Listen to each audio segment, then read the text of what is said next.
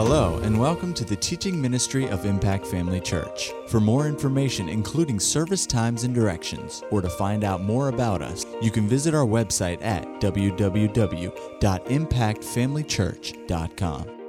We trust you'll be blessed by today's message.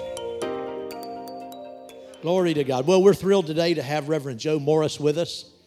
And, I just met Reverend Morris yesterday for the first time. And we've been in meetings together. I knew who he was, but we really had never met each other officially. And, like he said this morning in my office, you meet some people and it's almost like you've known them all of your life. And he mentioned that this morning to me. He said, I said, well, it's the people we know. We all know the same people. We fed, at the same brook, praise God. And so it's just wonderful to have people of like precious faith. And so Brother Morris, though I hadn't met him until today, I've heard about him for many, many years. Just a stellar, above reproach reputation and well spoken of everywhere. And so we're thrilled to have him today to minister today and tonight. And church, do we want the brakes to be put on, or do we want him to be let loose? Amen. Praise the Lord. So Brother Morris, come. And you just dropped something out of your Bible. I'm not sure if it's on behind your left heel. I don't know if that's important or not. Okay. All right, come on, brother. Praise the Lord. God bless you. Amen. Praise the Lord. Thank you so much. Amen.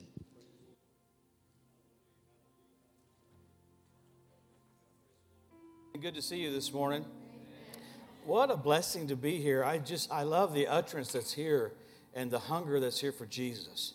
You can tell by the songs you sing and by your worship that we want to honor him and magnify him and glorify him. I still have the mint in my mouth. I came up quicker than I thought, so let me get my mint chewed up. But there's such an utterance in here because of your love for Jesus. If he be lifted up, he'll draw all men unto him. So, we gather because we love him and we want to honor him because he gave his life for us. I mean, I hear people go, gosh, you guys worship so crazy. Yeah, absolutely. He died for us. He gave his life for us. So we're appreciative. We're appreciative of all the things he did for us. So when we gather like this, that's the first thing that happens. Like, wow, you died for us, so we want to honor you, Jesus. And I love your songs. You don't want to be weird, but this is a season of a lot of whining songs, a lot of begging songs. And you're like, that's not really worship. This is worship. So because we want to lift him up and magnify him and glorify him. Man, you could go home blessed right now just after that. Isn't that right? It's just righteous and proper that we honor him like that. Coming a day so soon, that's what we'll get into today, is how soon we'll go from faith to sight. And think of how we worship now, but all of a sudden we're going to be standing before the throne. A sea of glass as clear as crystal. Crystal's the only element that won't hide a flaw. Will be flawless before the throne of God. And you talk about shouting, you talk about magnifying. I believe there'll be new tones come out of our throat. We're going to be so happy to be there. Hallelujah. And what a wild time on the planet, when you live in 2020 is going to go down in one of the weirdest years ever. But, Jesus did say in Matthew 24, there would be things that were basically contractions or labor pains that would be on the earth that wouldn't be tribulation, but would be leading up to tribulation, but they would be so severe you can't ignore them, just like a woman going into labor. So we're blessed that we know what the Bible says so that we can have zero fear, we can have boldness, we can have daringness to launch out, because Jesus said, when you see these things, lift up your heads. Isn't that amazing? That you could be in the middle of all these things happening that are pointing to his return, and you could be downtrodden. So his whole thought pattern about end times is lift up your heads. I don't want you sad.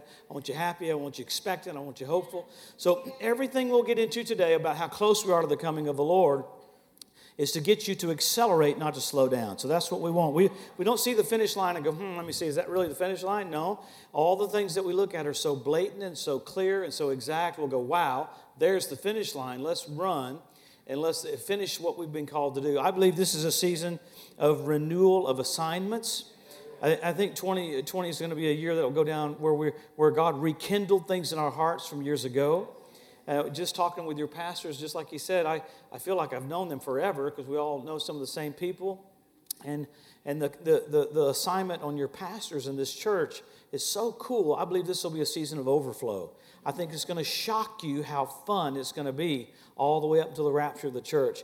In the midst of weirdness in the earth, in the church there'll be great strength, great boldness, great grace, almost a zeal to do the will of God, like a renewal of fuel where you go, man, I can't help but run my race.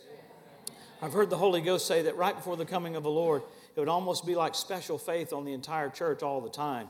Like it would be hard to work up a care. It would even be hard to get agitated. It would be such a season of heaven before we get to heaven to where it's almost hard to get mad. I'll take that. Praise the Lord. Amen. I wish Colleen was here with me. I have a lovely wife. She's back in Tulsa and sends her greetings. We were with our grandbaby this last week and so had a great time. So she sends her greetings. She's a Raymond graduate from 95. And she preached in Nepal, preached in Africa, moved to Bangkok by herself when she was 26. So I'm blessed to have a crazy missionary wife. Amen. And I just feel so at home here. There's such utterance.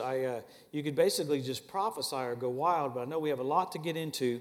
So we're going to jump right in full speed. And I know it's a lot of information. And I heard a guy say to me one time, he goes, Joe, if you preach on the coming of the Lord, you just get everybody's hopes up. Duh, that's right. It's the hope that purifies you even as you're pure. So all the purpose of all the info, tons of info today, we'll get into all the signs and how close we are and how clear it is, but it's all because He loves you so much. He wants you strengthened. He wants you filled. He wants you just filled with joy, filled with grace, and He has a style He wants before we leave, and that's mercy, kindness, power. All the facets of Jesus is what He wants us to see. So grab your Bibles there and you just turn wherever you think you ought to turn. We'll see if you're flowing. Praise the Lord. All right. Now, why don't we go to 2 Peter and we'll start here. We'll pray and we'll get right into the Word. Lord, we love You today. Thank You for dying for us. We're amazed and in awe that You let Yourself be tormented, beaten, and spit upon, but You're raised from the dead. Lord, we thank You for this season. Help us display the resurrection. Help us display that death could not hold You down.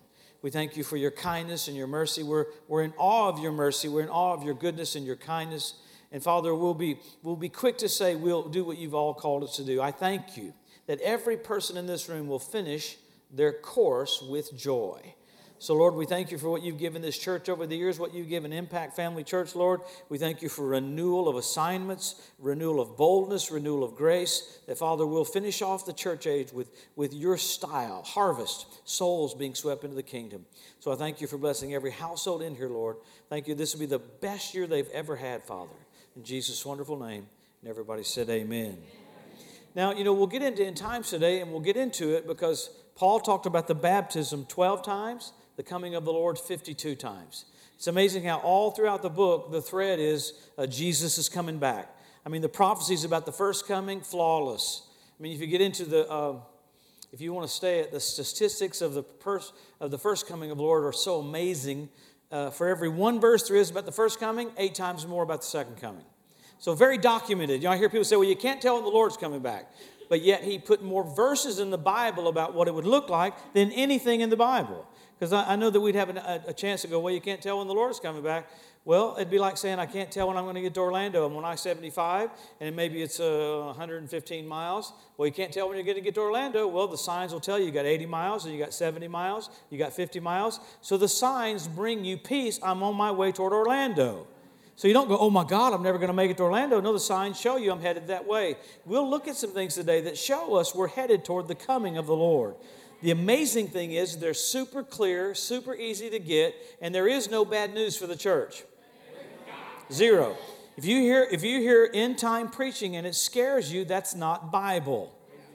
We might kick over some sacred cows this morning, but once we get into the truth of the Word, because people will put their tradition ahead of the Word. When it comes to righteousness, we're Word people. Comes to healing, we're Word people. Comes to end times, people have taken tradition over the Word. The Word's super clear about how we can tell how close we are.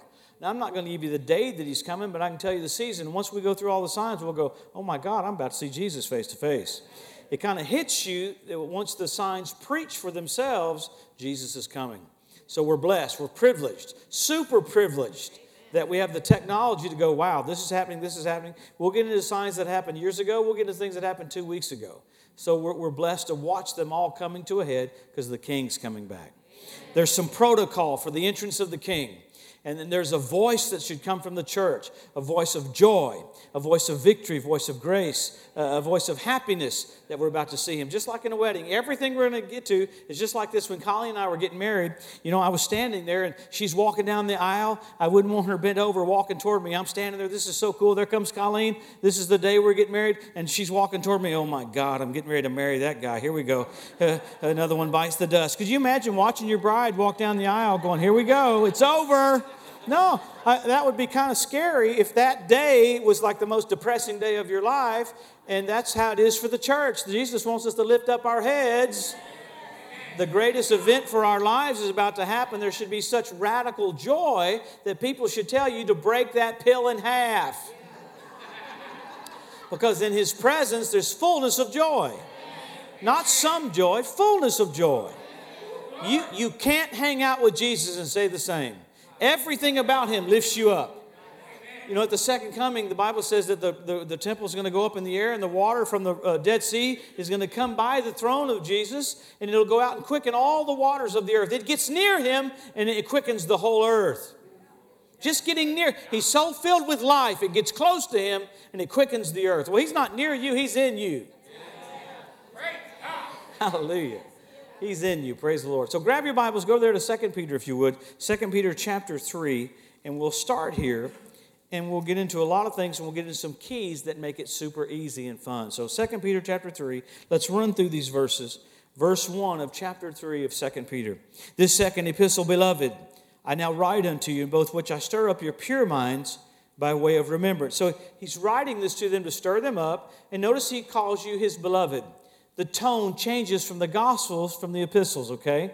If you get your end-time preaching from the Gospels, he's talking to boys under the law, Jewish boys under the law. Once you get into the epistles, this is a huge thing about understanding end-time preaching. You have to look at it through the lens of who you are in Christ. If you look at it through the Gospels, you'll feel like you don't qualify. Because you don't, he hasn't been raised from the dead. Once he's raised from the dead, you're his beloved. Once he's raised from the dead, you're him. Now, I may be the hangnail in the body of Christ, but at least I'm in the body. Amen? Come on. You know how your buddies tell you what you are? Joe, you're the hangnail. Okay, but I'm in. Praise the Lord. As long as I'm in the body, I don't care.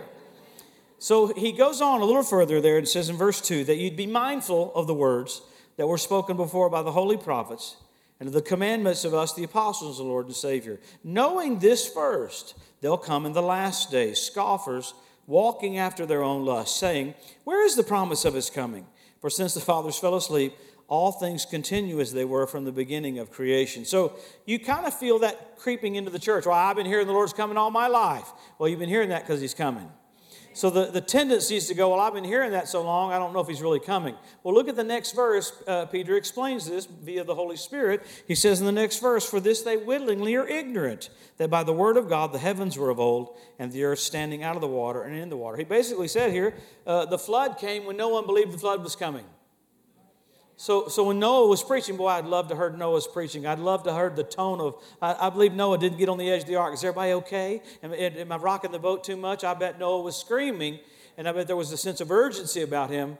And even then, they may not have believed his preaching, but when all the animals started lining up 2 by 2, I'd have gone, something's up.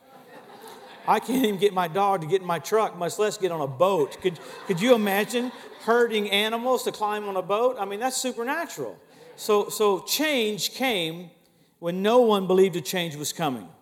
And that's kind of the feeling. It's sad that Hollywood feels more of a change than the church. They got movies about zombies, movies about the walking dead, because see, there's a resurrection coming, and they feel it, so they don't know how to explain it other than weirdness. You know what I'm saying? But there's a change coming. Jesus is coming. The church is going to be caught up. We're going to be raptured. There's a lot of weird preaching about that. That's not going to happen. But Enoch was raptured. Elijah was raptured. Jesus was raptured. The church is going to be raptured. The mid-trib saints are going to be raptured. The 2 witnesses are going to be raptured. God's into taking people from point A and taking them to point B. I'm in. Okay? I hear people go, well, that's just an escape theology. Well, you actually have an appointment with the Lord. You're not supposed to be here during that 7 years. It's 7 years of old covenant time. We'll get into that maybe tonight. But notice this. He tells us the climate, scoffing. I don't believe that. Well, in the midst of that, let's be bold and quick to believe. Amen. I wasn't there when Moses split the Red Sea, but I believe it. You can talk about miracles now, and some people go, well, that's kind of weird, brother. I was preaching in South Carolina a little while back this year, and I had a word of knowledge at the end of the service that someone had damage in their, had carpal tunnel, and their knees were damaged. And I said, someone here, you have damage inside your nose. Called it out, no big deal. I preach on end time so much, I'm in a hurry, so I just call it out and say, you're healed. This guy, about 7 feet tall, raised his hand and came walking down. A huge guy. Said, can I say something? And I'm like, okay, I'm a little scared to say that, but yeah, whatever. He said, hey, I don't know who you are, but my knees just got healed, my arms just got healed. And my wife had some brain surgery this last week, and they went up through her nose and severed the inside of her nose. She just texted me and said her nose is healed. So God's so cool, you don't even have to be in the service. I mean, think about it. You don't even have to be in the service and get healed. So, but I'm quick to believe. Quick to believe. Quick to believe His Word. I don't critique His Word. I believe His Word. So the climate's like this, and even in the midst of this climate, you're in church. Hallelujah. So you've communicated to the Lord you love Him. And hang with me, that's a big deal, because some people nowadays, I don't feel like coming to church. Coming to church, you're communicating you love Him so much. It's the least we can do is to honor Him by hearing His Word. Amen? So let's get into something else. There's other things why we get into end times. Obviously, Jesus rebuked the Pharisees. The only time He ever rebuked the crowd was when they didn't know their time. He said, hey, you can tell what the weather's going to be, but you don't know your hour, your visitation. So He wanted them to know. He said, you can discern the sky, but you don't know your visitation. So let's look at this in Isaiah, and this will help us. Buzz over to Isaiah chapter 46. And let's look at something else, why we preach on end times. Probably the number one reason for us in this day and age, think of a football game, whether it be whatever team you're for, Florida State or Florida Gators. I understood I was supposed to be cautious about that. Could you imagine in the Super Bowl, the clock's winding down, and at the 2-minute warning comes, could you imagine the quarterback going, hey, don't show me the clock. No, you look at the play clock because the plays are more crucial at the end. You can drop the ball at the beginning of the game, but at the end of the game, it's just crucial. So the timing is a big deal. So the church has to see a 2-minute warning mentality. That's why when there's a 2-minute warning, you change. You hustle. You don't care about how tired you are. Could you imagine going back to the huddle, the quarterback go, I need you to go deep? Well, my knees are hurting. No, you don't talk about your knees hurting. You go, I'm going deep. So the focus gets off of you and onto the game. Okay, so that has to get into the church. It's not about us, it's about Harvest. What can we do to finish this thing off in His style? Amen? So look at Isaiah. Look at this, so cool. Look at Isaiah chapter 46, I believe it is. And look at how this shows us the authenticity of the Bible. Isaiah 46, look at verse 9. It just takes me a minute to get there, but run with me if you would. Isaiah 46, look at verse 9. He said, remember the former things of old. I'm God, there's none else. I'm God, there's none like me. Declaring the end from the beginning, and from the ancient times, things that are not yet done, saying, my counsel shall stand, and I will do all my pleasure. This is pretty cool. He goes, this is how you can tell I'm God. I'm going to tell you what's going to happen before it happens. Pretty amazing. That's why the devil hates prophecy, because it shows you the authenticity of the Bible. Now, this is the only book that shows you future. You can talk to a Muslim, you can talk to a Buddhist. Their book doesn't give you future. This is the only book that gives you future. Hallelujah. He's been there, done that, made the t-shirt, made the earth, so we can rest. He's watching over His word to perform it. I mean, think about what He's already said about you. He's quickened you. He's raised you. He's seated you. He's already presented you holy, unblameable, and unreprovable in His sight. So all those verses that we've heard over the years being Word of Faith people, He's watching over that word to perform it, and you can rely on Him. So with that, listen to the first 10 names of guys in the Bible, and it strengthens your faith about the signs of the coming of the Lord. Now watch, listen to this. I know this is a lot of info, but buzz with me for a moment. Listen to this. Adam means man. Seth means appointed. Enos means mortal. Canaan means sorrow. Mahiliel means the blessed God. Jared means shall come down. Enoch means teaching. Methuselah means his death brings. Lamech means despairing. Noah means rest. Put them all together. Man is appointed mortal with sorrow. The blessed God shall come down, teaching that his death brings the despairing rest. Gives you the entire plan of redemption with the first 10 names of guys in the Bible. See, he knows the future before we get there. Hallelujah. Amen. So with that, we'll look at all the things. Think about the first coming of the Lord. Now run with me just a little bit. The first coming of the Lord. It was prophesied that He'd be born in Bethlehem of the tribe of Judah. He'd be preceded by a messenger. He would enter into Jerusalem on a colt. He'd be given away for 35 pieces of silver. He wouldn't open his mouth before his accusers. He'd wear a crown of thorns. They'd gamble over his robe. I like this one because this was cool. It would get dark in the middle of the day while he's on the cross. I was witnessing to a Navy SEAL one time on a plane. I said, think about all these prophecies. I said, the odds of them coming to pass are 480 trillion times a billion times a trillion. It's 480 with 33 zeros. In science, it's absurd to think that it happened by chance after that many zeros. It's flawless. So I was telling that Navy SEAL that. He goes, well, they read those prophecies and brought them all to pass. I said, an eclipse while Jesus is on the cross? So if you don't want to believe, you probably won't believe. I mean, because that's idiotic, ill-advised, witless, brainless. I'd call that stupid. And that's what that verse said there in 2 Peter. Stupid on purpose is what one translation says. That people on purpose will go, you gave me too many facts, I'm not going to believe. So what we'll get into now about how close we are is we'll kick over that thought pattern. You can't tell when the Lord's coming back. Yet we're going to look at sign after sign after sign after sign that shows us how close we are. And they're so cool. So buzz over to Luke 21 and let's go through them. Now, as we get into Luke chapter 21, go to verse 24. These are all signs of the second coming. The rapture is signless. Now, I'm just going to say a couple things as we get into the signs that are almost shocking sometimes when you get into it. Okay? You can't find the rapture in the Gospels. There's one little hidden reference, but in the Gospels, he's still talking to Jewish boys and flawlessly fulfilling the law. Now, hang with me. Like the 10 virgins, they need oil in their lamp. People think that's talking to the church. You don't need oil in your lamp. You're him.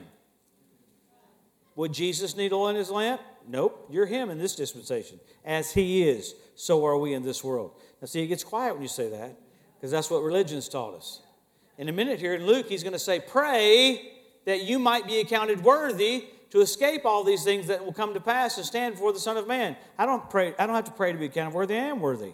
Has nothing to do with what I've done. Has everything to do with what he's done. So the tone changes from the Gospels to the epistles. I watch guys on TV preach things about the rapture, and it produces fear because he's talking to Jewish boys that are not saved yet. They need oil in their lamp. They need to pray that they might be accounted worthy. I don't have to pray that because he's already presented me holy, unblameable, and unreprovable on his side. So I'm going to go ahead and take God at his word that Jesus purified me. I'm going to go ahead and go, you know what? The blood's so powerful, it made me perfect. All those doctrines downplay how powerful it was when Jesus shed his blood. The first thing you're going to see when you get to the throne, you'll see the rainbow, but you're going to see a basin right there in front of the Father. It's a fountain filled with blood drawn from Emmanuel's veins. When sinners dip beneath that flood, lose all their guilty stain. You're going to go, look at the price that was paid for my eternal salvation right there. Jesus of Nazareth poured out his life, raised from the dead, raised into heaven, poured out his blood. He purchased you. Hallelujah. Amen. So let's go look at all these signs here in Luke 21. There's so many. So let's run through them because they're so fun and so easy to get. Luke 21, look at verse 24, and we'll start with these signs here. Luke 21, verse 24. They'll fall by the edge of the sword and shall be led away captive unto all nations.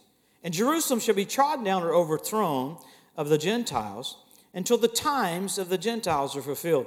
Look how nice the Lord is to give us such a big sign, a city being won back. Not one miracle in Topeka or one miracle in New Jersey, a whole city won back. Jesus said, when you see Jerusalem won back, time's up. When did that happen? 1967. The 6-Day War, the Jews got Jerusalem back. Now, everything revolves around Jerusalem. If you live west of Jerusalem, you read left to right. If you live east of Jerusalem, you read right to left. Everything revolves around the piece of real estate where Jesus is going to reign forever. Lucifer wants that spot so bad. I mean, if you ever sold real estate, what's it all about? Location, location, location. The devil's so stupid that in Jerusalem, he builds a mosque everywhere the Lord did something important. In other words, there's a mosque right there. What happened? That's where Jesus was raised from the dead. There's a mosque right there. What happened? That's where the ascension was. There's a mosque right there. What happened? That's where the whipping post was. Everywhere the Lord did something cool, the devil thinks he could put a mosque over it to cover it. All it did was give you a tour guide. You go, the Lord must have done something cool there. That's right. The Lord must have done something cool there. That's right. Even in the Dome of the Rock in Arabic, it says, in Arabic, in the middle of the Temple Mount, there is no Son of God. There is no Son of God. There is no Son of God. Why? There is a Son of God. Gave his life for you. Coming back for you. Hallelujah. Amen. So we're blessed. So Jesus ties it to a city. We'll go through a little bit more of it, but you talk about the miracles that happen. They're so cool. You can look on YouTube and Google YouTube Against All Odds. They interview these guys in the Six-Day War. They're sweet Jewish men, and they go, we don't even believe in this stuff, but something happened. It's hard for them to believe in it after the fact. But you remember the Egyptian army was barreling down toward Israel. 88 Egyptian tanks coming into Jerusalem there in 1967, the Six-Day War. And Israel's like surrounded. One Israeli cook goes out and goes, well, if I'm going to die, I'm going to go out with a bang. He jumps into a tank, figures out how to load shells into the turret, and starts firing shells at 88 Egyptian tanks. One Israeli tank with a cook in it firing shells at 88 Egyptian tanks. The Egyptian commander comes out with a white flag in the morning. He said, I'm here to surrender to the highest ranking officer. He's ready to go, highest ranking officer. The cook goes, it's just me. And that Egyptian goes, oh, no, it's not just you. The whole night the countryside was filled with tanks with men dressed in white on the front of them. You've been shelling us all night. We can't take it anymore. So Jerusalem was won back. There's miracle after miracle after miracle after miracle. Because time was up. And we'll get into that here in just a minute, because things happened in 1917, and 50 years later, one Jubilee, 1967, Jerusalem's won back. And the Lord's so sweet, he goes, hey, when you see that, the times of the Gentiles is pretty much up. But watch him get even clearer. Look at verse 29. Look what he says in verse 29. He goes in verse 29, look at the fig tree. That's the nation of Israel. And all the trees, the prophetic nations around Israel, they've all changed their names in the last 100 years almost. Verse 30, this is so cool. Verse 30, when they now shoot forth their bud, you see and know of your own selves that summer, our harvest is nigh at hand. He said, you don't even have to be told this. You could see this and you could know this. Remember Kenneth Hagin prophesying about a spirit of seeing and knowing on the church right before the coming of the Lord. Where's that from? That verse right there.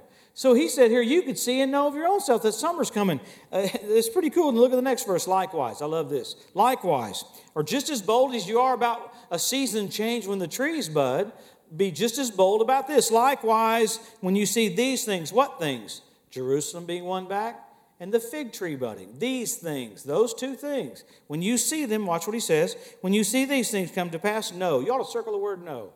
He didn't say sense. He didn't say perceive. He didn't say be clueless about. He said when you see these things, you can know that the kingdom of God is nigh at hand. Now get ready for the next verse. Buckle up. Look what he says in the next verse. Verily I say unto you, this generation will not pass away till all is fulfilled. So the group of people that sees Israel regathered in bud, that's 1948, and Jerusalem won back 1967, he said that group of people won't pass away till all is fulfilled. I hear people go, I don't believe that. It don't matter.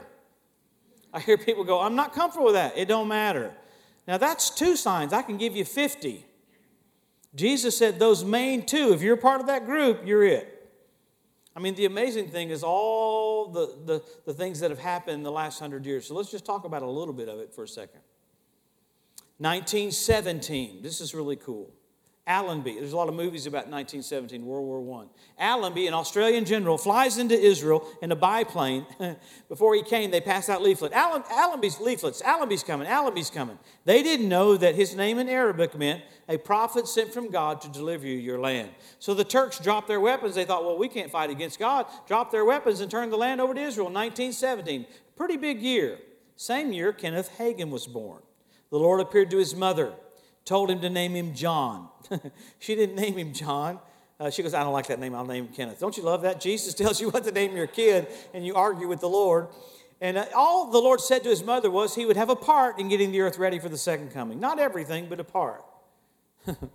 I've preached in Rhema, Italy, 7 different Rhema Switzerlands, Rhema Norway, Rhema Australia, Rhema Germany. Name a country that Brother Hagin's ministry hasn't affected through sowing the word. No fanfare, sowing the word, sowing the word, sowing the word. These nations have gotten ready for the coming of the Lord through the entrance of the word.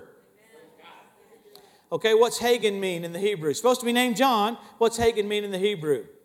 One, to go before to prepare people for the coming of the Lord. It's the identical definition of John the Baptist. Pretty crazy. I have a friend of mine that was in Mark Brazier's church in Tulsa, and there was a lady there that she's going to write a book. She died and went to heaven. You know how they write books about after they go to heaven? And she got defibrillated and came back to the earth. Thank God for technology. And she's in heaven talking to Jesus. She goes, look, there's Kenneth Hagin. Jesus said, you mean John? So if your name's supposed to be John, you're supposed to be John, okay? I know people get weird about all that, but you know what? He's basically done what he's called to do regardless of what his name is. So we're a part of destiny. So let's run through some of the signs. Let's go through a lot of them. We got two main ones, and that's Israel made a nation and Jerusalem on back. He said, if you see those two, you're it. Look at the next verse. Heaven and earth will pass away or be altered, but my words can't be altered. You can't change this. The group that sees these two. So we're privileged. We've got the two main signs, Israel being restored. You could preach for years on that. I mean, people coming back to their land. Think of Israel being regathered. Think of World War II. Think of Hitler killing 6 million Jews right before they're regathered. Lucifer thought, if I can annihilate them, I can keep the word of God from coming to pass. But just before they're regathered, 6 million are killed. What God's done, he's brought Jews from all over the earth back to the land of Israel because he's going to court Israel, and it's going to be just like Joseph. He'll present himself to his brethren at the very end. It's the most amazing love story, most amazing plan you've ever seen before in your life. When Colleen and I were dating, she was living in California, and we were dating by text. I said, man, I can't convey emotion by text. I moved her from California to Tulsa so we could date and court and see each other. God's moved Israel from all over the earth back to that piece of real estate so he can court her, and he's about to manifest himself to her because there's a change coming. God's coming to the planet. Jesus is coming. Oh, come on, Jesus of Nazareth. Come on, the first time he came, you talk about under the radar. You can't get much more under the radar than born in a manger. This time he's coming back as the King of Kings and the Lord of Lords. Hallelujah. Every knee will bow. Every tongue will confess that he's Lord to the glory of God the Father. Come on. So you're watching all these alterations in nations that we'll get into. They're all setups for the entrance of the King. This is the time for the Son to be magnified, the Son to be glorified. That's why it's called the book of Revelation. He'll be revealed to the earth as the King. The true ownership of the earth is brought right there. Oh, come on. He made 100 billion galaxies with 100 billion stars like our sun, just so he'd have twinkle lights at night. This is the way God thinks. He thinks really big. And at the entrance of the King, at the second coming, is so violent, there's no more mountains. It vibrates all the mountains apart. A 6-foot-tall being is so filled with power that the mountains can't handle it. Wow. So let's look at some of the other signs. Let's go through them. All right, number one, after these two, would be the Hebrew language restored. Pretty cool. God said, okay, just before the coming of the Lord, I'll restore unto them a pure language. So never has that happened in history. You can't find people speaking Canaanite. You can't find them speaking Amorite, Hittite. But you can find them speaking Hebrew. One man, Eliahud ben Yehudi, said, you know what? We used to speak Hebrew here. We ought to speak Hebrew. One guy goes, okay, let's do it. In the last 115 years, completely restored. I remember one year I was in Israel, 2000, I believe it was 2001, right after 9/11. Now, I'm from Louisiana. I'm a hillbilly from Louisiana, and my buddies got me to go in and meet with Ariel Sharon. So I'm thinking, oh, my God, I'm going to meet with the prime minister. What am I going to do? So you go in this room where the black and white pictures are of Yitzhak Rabin and Golda Meir and all the guys of Israel, and I'm kind of freaking out and nervous, So while I'm waiting for them to come in, I'm going to meet with Ariel Sharon. I thought, I'll get me a pencil that has some Hebrew writing on it. That'd be a cool, souvenir just to grab it. I picked it up, and it was from Iowa. Well, that's not cool. But as I'm standing there, I can hear them walking down the hall, speaking flawless Hebrew. 115 years ago, no one spoke Hebrew. Now they all speak Hebrew. It's a miracle. God restored that language in your lifetime. So he brought Israel back in your lifetime. Got Jerusalem back in your lifetime. Got the language restored in your lifetime. Why? Jesus is about to come. Okay, after that, you got the Ethiopian Jews brought back. How cool. 18,000 airlifted in one day. Israel sent these C-130s right down into Ethiopia and brought them out. It's the first time that the manifest on the plane said 180 passengers. And when the plane landed, they had 187. Well, there were ladies having babies on those planes. Listen, Chuck Roberts on CNN Headline News. He said an Exodus that eclipses the book of Exodus. talking about the Ethiopian Jews being brought out. Listen, when CNN's preaching about what the Lord's doing, you better lift up your heads. Jesus is coming back. I mean, that's pretty radical to quote an Exodus that eclipses the book of Exodus. Pretty amazing. So right then, they were all regathered and brought back. Why? Because God said, I'll do this just before the coming of the Lord. So you got event after event after event because God said it would happen. So we're living when all these verses are coming to pass. How blessed are we to be that generation that verse after verse after verse after verse coming to pass. And we got tons more, so let's go through them. You got the revival of the Roman Empire. The United States of Europe, God had all these nations come together just like the United States of America. But you know what? On their money, it's the woman from the book of Revelation. You can go to the building in Strasbourg, France, the Capitol building. It's not similar to the Tower of Babel. It's identical to the Tower of Babel. I mean, even the writings that they have, we'll make our own selves to be gods. We don't need religion. We don't need God. I mean, it's exactly like the Tower of Babel. You can go to the building, and all the markings on the inside of it are from Nebuchadnezzar. Outside the building, there's a molecule of iron, a piece of art, because Daniel saw iron and clay. So you have the revival of the Roman Empire. What's that for? A platform for the Antichrist. So you have all these things set. Man, the world is set up for a reset. Okay, all these countries that owe so much money, the Antichrist is going to come on the scene. If you start using our money or take our funds, we're going to reset you and you'll go to zero. So look how everybody's ready for that. Because there's coming a time where the Antichrist is coming on the scene. I love all those pictures on TV, the most shocking photographs of the Antichrist. No, he can't be revealed until you leave because you have so much power. You can't have the Christ here and the Antichrist here at the same time. The Bible calls you Christ. As soon as we depart, he can be revealed. You're withholding him. Amen. Hallelujah. Isn't that something? You have so much authority, Jesus has to take you off the earth. You dictate what's happening during the tribulation. You speak to mountains. You speak to asteroids. This last week, one asteroid came within 1,800 miles of the earth. The day before the elections, there's another asteroid coming. 2 weeks ago, there was one that was 200,000 miles. This last week, it was 1,800 miles, an asteroid that they found after the fact. I think their telescopes aren't as good as they need to be. Praise the Lord. Amen. So there's a lot of changes coming to the earth. There's so much stuff you can get into, but I want to keep moving. So you got Israel made a nation, Jerusalem won back. You got the language restored, Ethiopian Jews brought back, revival of the Roman Empire, all these tangible physical things. The next one's pretty cool because it's the fertility of the land of Israel. This preaches for Israel. In other words, they're so blessed. Now this morning I had a banana, I had an apple. What if it said made New Jersey? Eat a pear, made New Jersey. Eat a banana, made New Jersey. You go, man, what's up with New Jersey? Israel's the size of New Jersey and produces 90% of the fruit for all of Europe. Think if New Jersey produced 90% of the fruit for all of America, you go, man, something's up with New Jersey. I mean, the times that I've been to Israel, you go up on the Golan Heights, that's on the northern border of Israel, and you can look at the grass, and you can see where Syria starts. No one has to tell you where Syria starts. It's dirt. There's no grass. The grass is so lush and dark green. I asked my buddies, Israelis, I go, what do you guys do? Do you sprinkler this? Do you use Scott Super Turf Builder? He goes, we don't do anything to it. To get my grass to look like their grass, I got to use Scott Super Turf Builder 4 times a year. I've got to water it and I got to talk to it. Come on, grass. Come on, boys, let's do it. Come on, let's have some good dark grass. I talk to it, I fertilize it, I water it. I still can't get it as dark as Israel's grass, all because God said. His word said, I'll make the dirt preach for me. So it's so blossomed that Mark Twain was there 120 years ago. He said, the land is so desolate, it won't support life. Yet now it's completely prosperous and blessed and beautiful. Amen. So that preaches to us how close we are to the coming of the Lord. But you got other signs. Let's go through some of them. We'll get to some really cool ones because I want to run through the signals here before we dismiss. You got, this one's crazy. Because you had an Israeli ornithologist. I was watching the Animal Planet one time. The only reason I know what an ornithologist is was my brother was one. That's a bird specialist. He went to college for 9 years. My dad said, what did you learn? He said, I learned how to play poker. Like, wow, that's weird.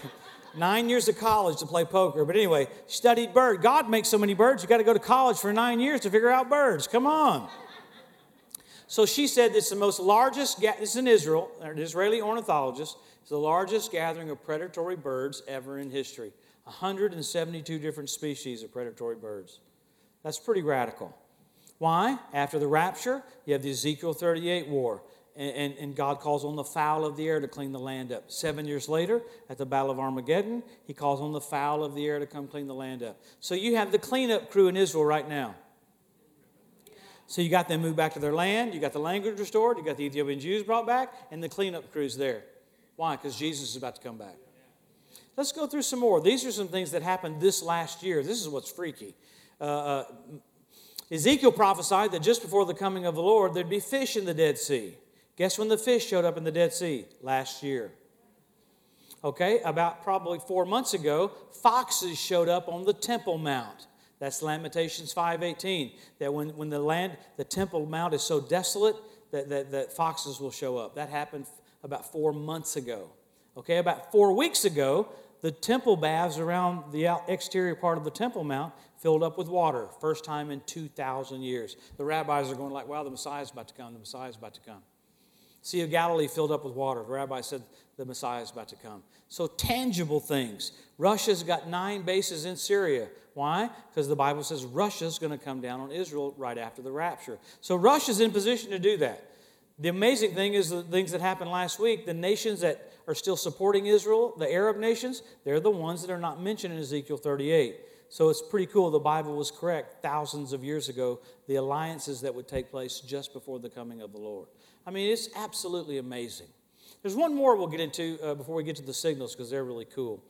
I was telling Pastor Edwin last night, I don't talk about rabbis very much because I can't really prove their life or whatever. But Rabbi Itzhak Kaduri was one of the famous rabbis in Israel. He got saved in 2005. Why? Jesus appeared to him. How cool. Now, it so freaked him out because he says, Jesus is not the Messiah. Jesus is not the Messiah. Jesus is not the Messiah. Jesus appears, I'm the Messiah.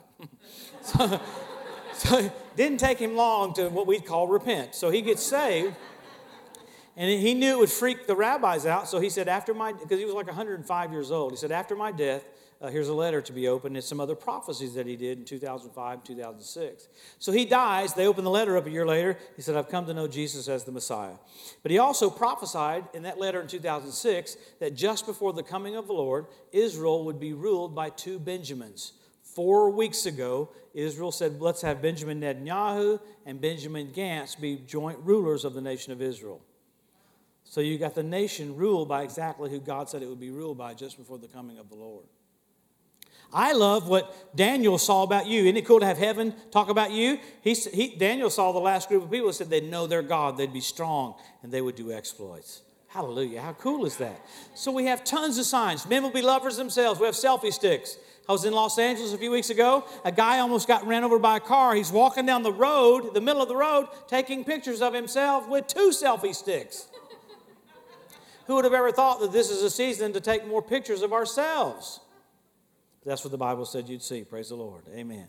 So we have tangible sign after tangible sign. You have the Temple Mount Institute. Because I want to get to some more, so just hang with me. Everybody give me a couple more minutes. You with me? Yeah. How many glad you came today? Come on. You glad you're in church? Yeah. How many glad you're here not in jail? Come on. Praise the Lord. All right. I mean, the whole purpose of this is, my daughter in high school was a cross-country runner, and she trained every single day. I mean, she trained so much that while she was in the races, she wouldn't be fatigued. So I would train with her on my motorcycle. I'd go right beside her, and while she's running, I'm literally riding beside her going, you're doing great, Lauren, you're doing great. I would be tireder after getting back than she would be, and she ran for 4 miles. How weird is that? So I'd go to her cross-country events on Saturdays. I'd go Saturday mornings, and I'd go preach.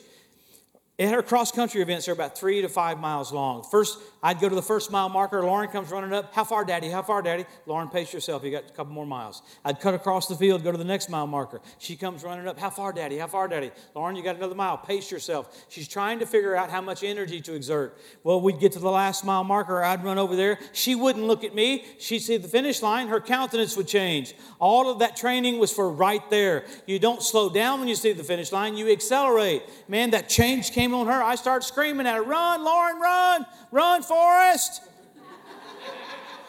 I was screaming bloody murder because this is what counts. The first part of the race is fun, but man, you push. You push at the end. It's the most exciting part of the race. This is the most exciting part of your life. You're going to look back at the last days of the church age and go, I was all in. I gave it my all. Could you imagine training and training and training? And, oh, there's the finish line. oh yeah, whatever, I'll see if I can. No, we don't fit church into our life. It is our life. So there's an attitude of obedience and diligence to do His will, a zeal to finish your course. So all the signs should push us to do that. Hallelujah. So you have the Temple Mount Institute. Now, I want to get to the signals here in just a second, but the Temple Mount Institute is crazy. You have a group of Jewish men. Their last name's Cohen. They're priests. They've been going to school for 30 years, ready to start having sacrifices. They have everything ready. They have the menorah. They have all the instruments. They needed the oil of anointing. They found it out where the Dead Sea Scrolls are, and they tested it. It's the exact ingredients from the book of Leviticus. They're ready to the point, this last April, they told Benjamin Netanyahu, the Sanhedrin did, we've got to do a sacrifice on the Temple Mount. Well, you can't do that. All hell will break loose and we'll have World War III, because that's basically what's going to happen over the Temple Mount. Well, they took a truck and took an altar and let this kind of, you can call it makeshift altar right there by the edge of the Temple Mount and had sacrifices right there. Because they're pushing to have sacrifices. Why? They're getting ready to revert back to 7 years of old covenant time. That's what the tribulation is.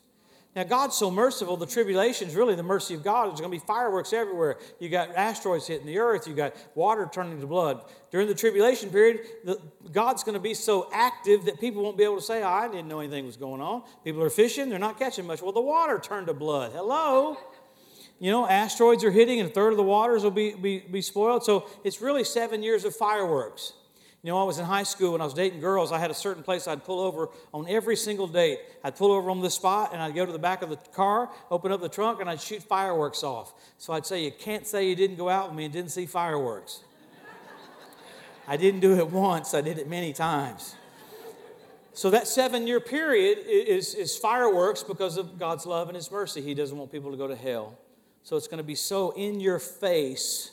I say that because the Temple Mount Institute is ready for that 7 year period. They have everything ready. The Sanhedrin this last week is inspecting a red heifer for sacrifice.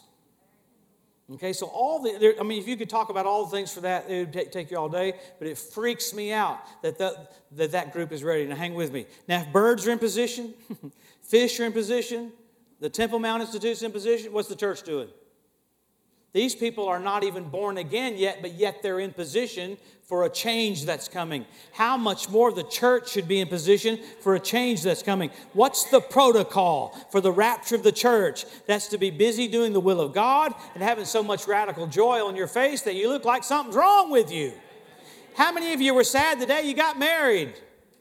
Come on, if you were bummed out the day you got married, you may have made a mistake. Come on, it should be, the excitement gets more and more exciting as you get close to the wedding.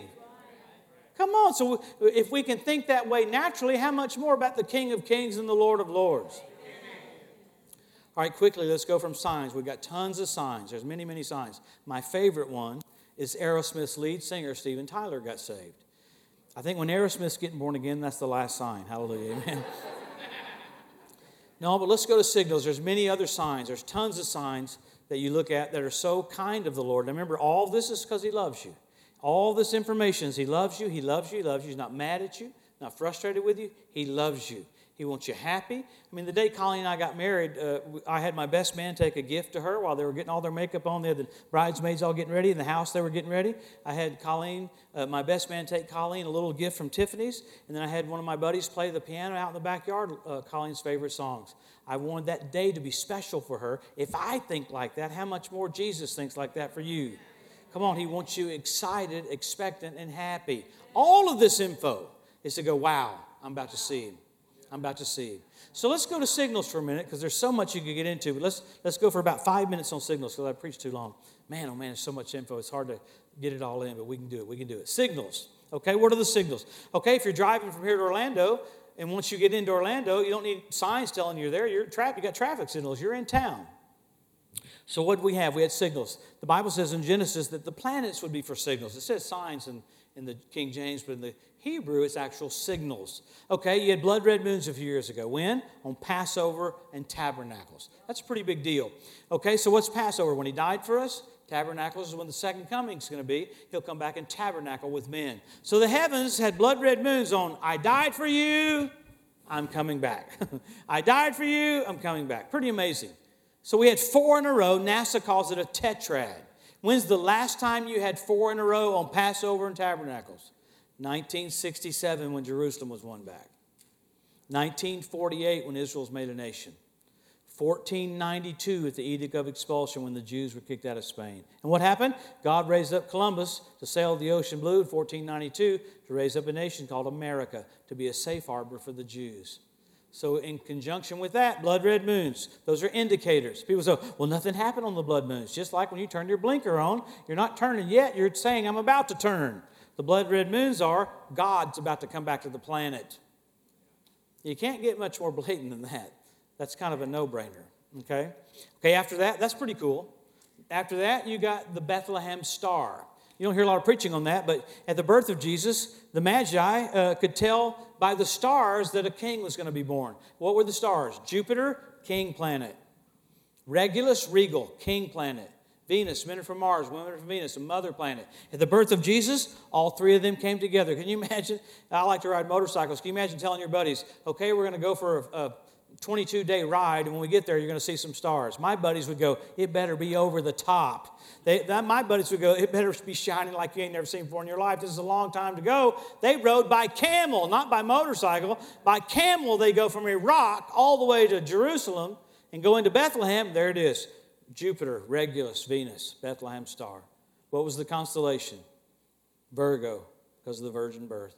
Last year, NBC Nightly News. So we have a celestial event, Jupiter, Regulus, Venus, Bethlehem star. First time in 2,000 years. What was the constellation? Leo. He's the lion of the tribe of Judah. Well, you got many, many more things happening with the signals that are crazy. So God's basically going, okay, you got signs and you got signals. He's basically saying, I'm coming back. So it should produce such joy. There should be such joy that you're about to see Jesus. I mean, the Lord told me in 1987 to preach on end times. I said, I don't want to do that because I equated it with weirdness, you know. And then he appeared to me again in 1990, standing there right in front of me in this friend of mine's office, white robe on, olive green sash, and just looked at me, wasn't critiquing me, not judging me, not analyzing me. Basically, I love you just the way you are, but you need to preach what I want you to preach. Man, the next Sunday, I jumped over the chairs. I ran over the chairs. I even got me a helmet with a siren. I don't use it very often, but I think I need it. Praise the Lord. Jesus is coming back. So you have those. Now, this last signal, don't shoot the messenger. Okay, so let me give you the last one that's pretty crazy. Okay, hang with me. We'll close with this. This is really cool. Then we'll come back tonight. Okay, think about President Trump. Midway through his presidency, I was preaching in Birmingham, as a matter of fact. And on that day, in January 21st of that year, 2 years ago, there was a blood moon, wolf moon, super moon. When Trump was born, there was a blood moon. 700 days later, Israel's made a nation. All right, when Trump was elected, Benjamin Netanyahu had been in office 7 years, 7 months, 7 days. When Trump was inaugurated, he was 70 years old, 7 months, 7 days. Moved the embassy from Tel Aviv to Jerusalem after 70 years. Okay, I don't have time this morning, but the rapture is going to be on Feast of Trumpets. The coming of the Lord is going to be on Feast of Trumpets. Pretty cool. We'll prove that out tonight, that you can kind of tell, because all the feasts are fulfilled in a row, and that's the next one to be fulfilled, Feast of Trumpets, Feast of Gatherings. It's the beginning of a coronation of a king. We're going to go to the private ceremony, and there's a public ceremony at the second coming. So Feast of Trumpets is when the Lord's coming back. It's pretty cool. And I'm not adamant about that, but every September I'm paying attention. Hallelujah. My mom brought me up in 1970. We went and heard Kenneth Hagin in 1970. She said, hey, every day Jesus is coming tonight. He is? Really? I mean, it freaked me out. But I went to bed every night. Lord, I love you. I mean, it scared me so bad. So you can either be haughty or humble, so you might as well just go, I want to be ready. But the Lord's coming back on Feast of Trumpets. And listen to our president's name and vice president's name. President Trump and Vice President Pence, trumpets. The president and vice president's name mean the coming of the Lord. That's pretty radical. Who would have told you 25 years ago, oh, just before the coming of the Lord, the president of the United States and his vice president, their names will mean God's coming to the planet. So whether people are comfortable with that or not, it really doesn't matter. That's just facts. Look at our nation and what our nation's call is, to be a strong nation, to have liberty and justice and freedom, peace and security, the gospel going all over the earth. I hear people say, what's God going to do with America? I'll tell you exactly what God's going to do with America. You can't sow the gospel into all the world and not reap in your own land. Come on, our nation is sown. Every nation I go to, there's a crazy American there preaching the gospel. You can go in the middle of nowhere, and there's a crazy American. Why? We've sown into all the earth, so we have a reaping season coming. So God set your life up to be reapers right here at the very end. Amen. We're so privileged. I mean, it's without fanfare. I think we all want capes and want Batman and want Superman and want all that, but it's really not like that. He's into sowing the seed, sowing and sowing and sowing, and it's without fanfare. But God, Jesus of Nazareth, is coming back. The one who was and is to come. He said, before Abraham was, I am. He said, a greater one than Solomon is here. Jesus, Redeemer, King, Shepherd, and Bishop of our souls. The brightness of the glory of God. Wow, hallelujah. Amen, amen, amen. We're so privileged. And I know all of this, I'm stopping right now, all of this because He loves you. Let that be drilled in your heart is because He loves you so much. He wants you filled with joy. Perfect love casts out fear. When you know God loves you, God before you, who could be against you? Come on. So use your authority. Use the name of Jesus.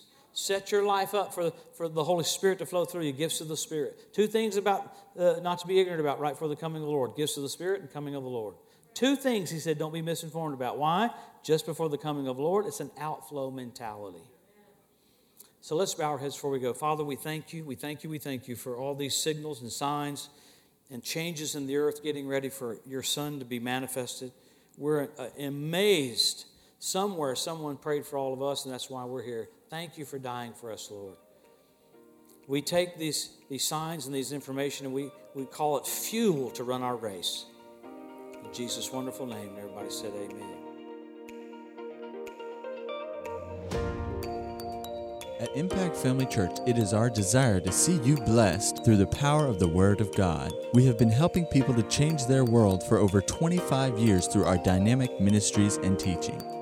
If you are going to be in the North Central Florida area and are interested in attending our services or just want more information about us, you can visit us online at www.impactfamilychurch.com.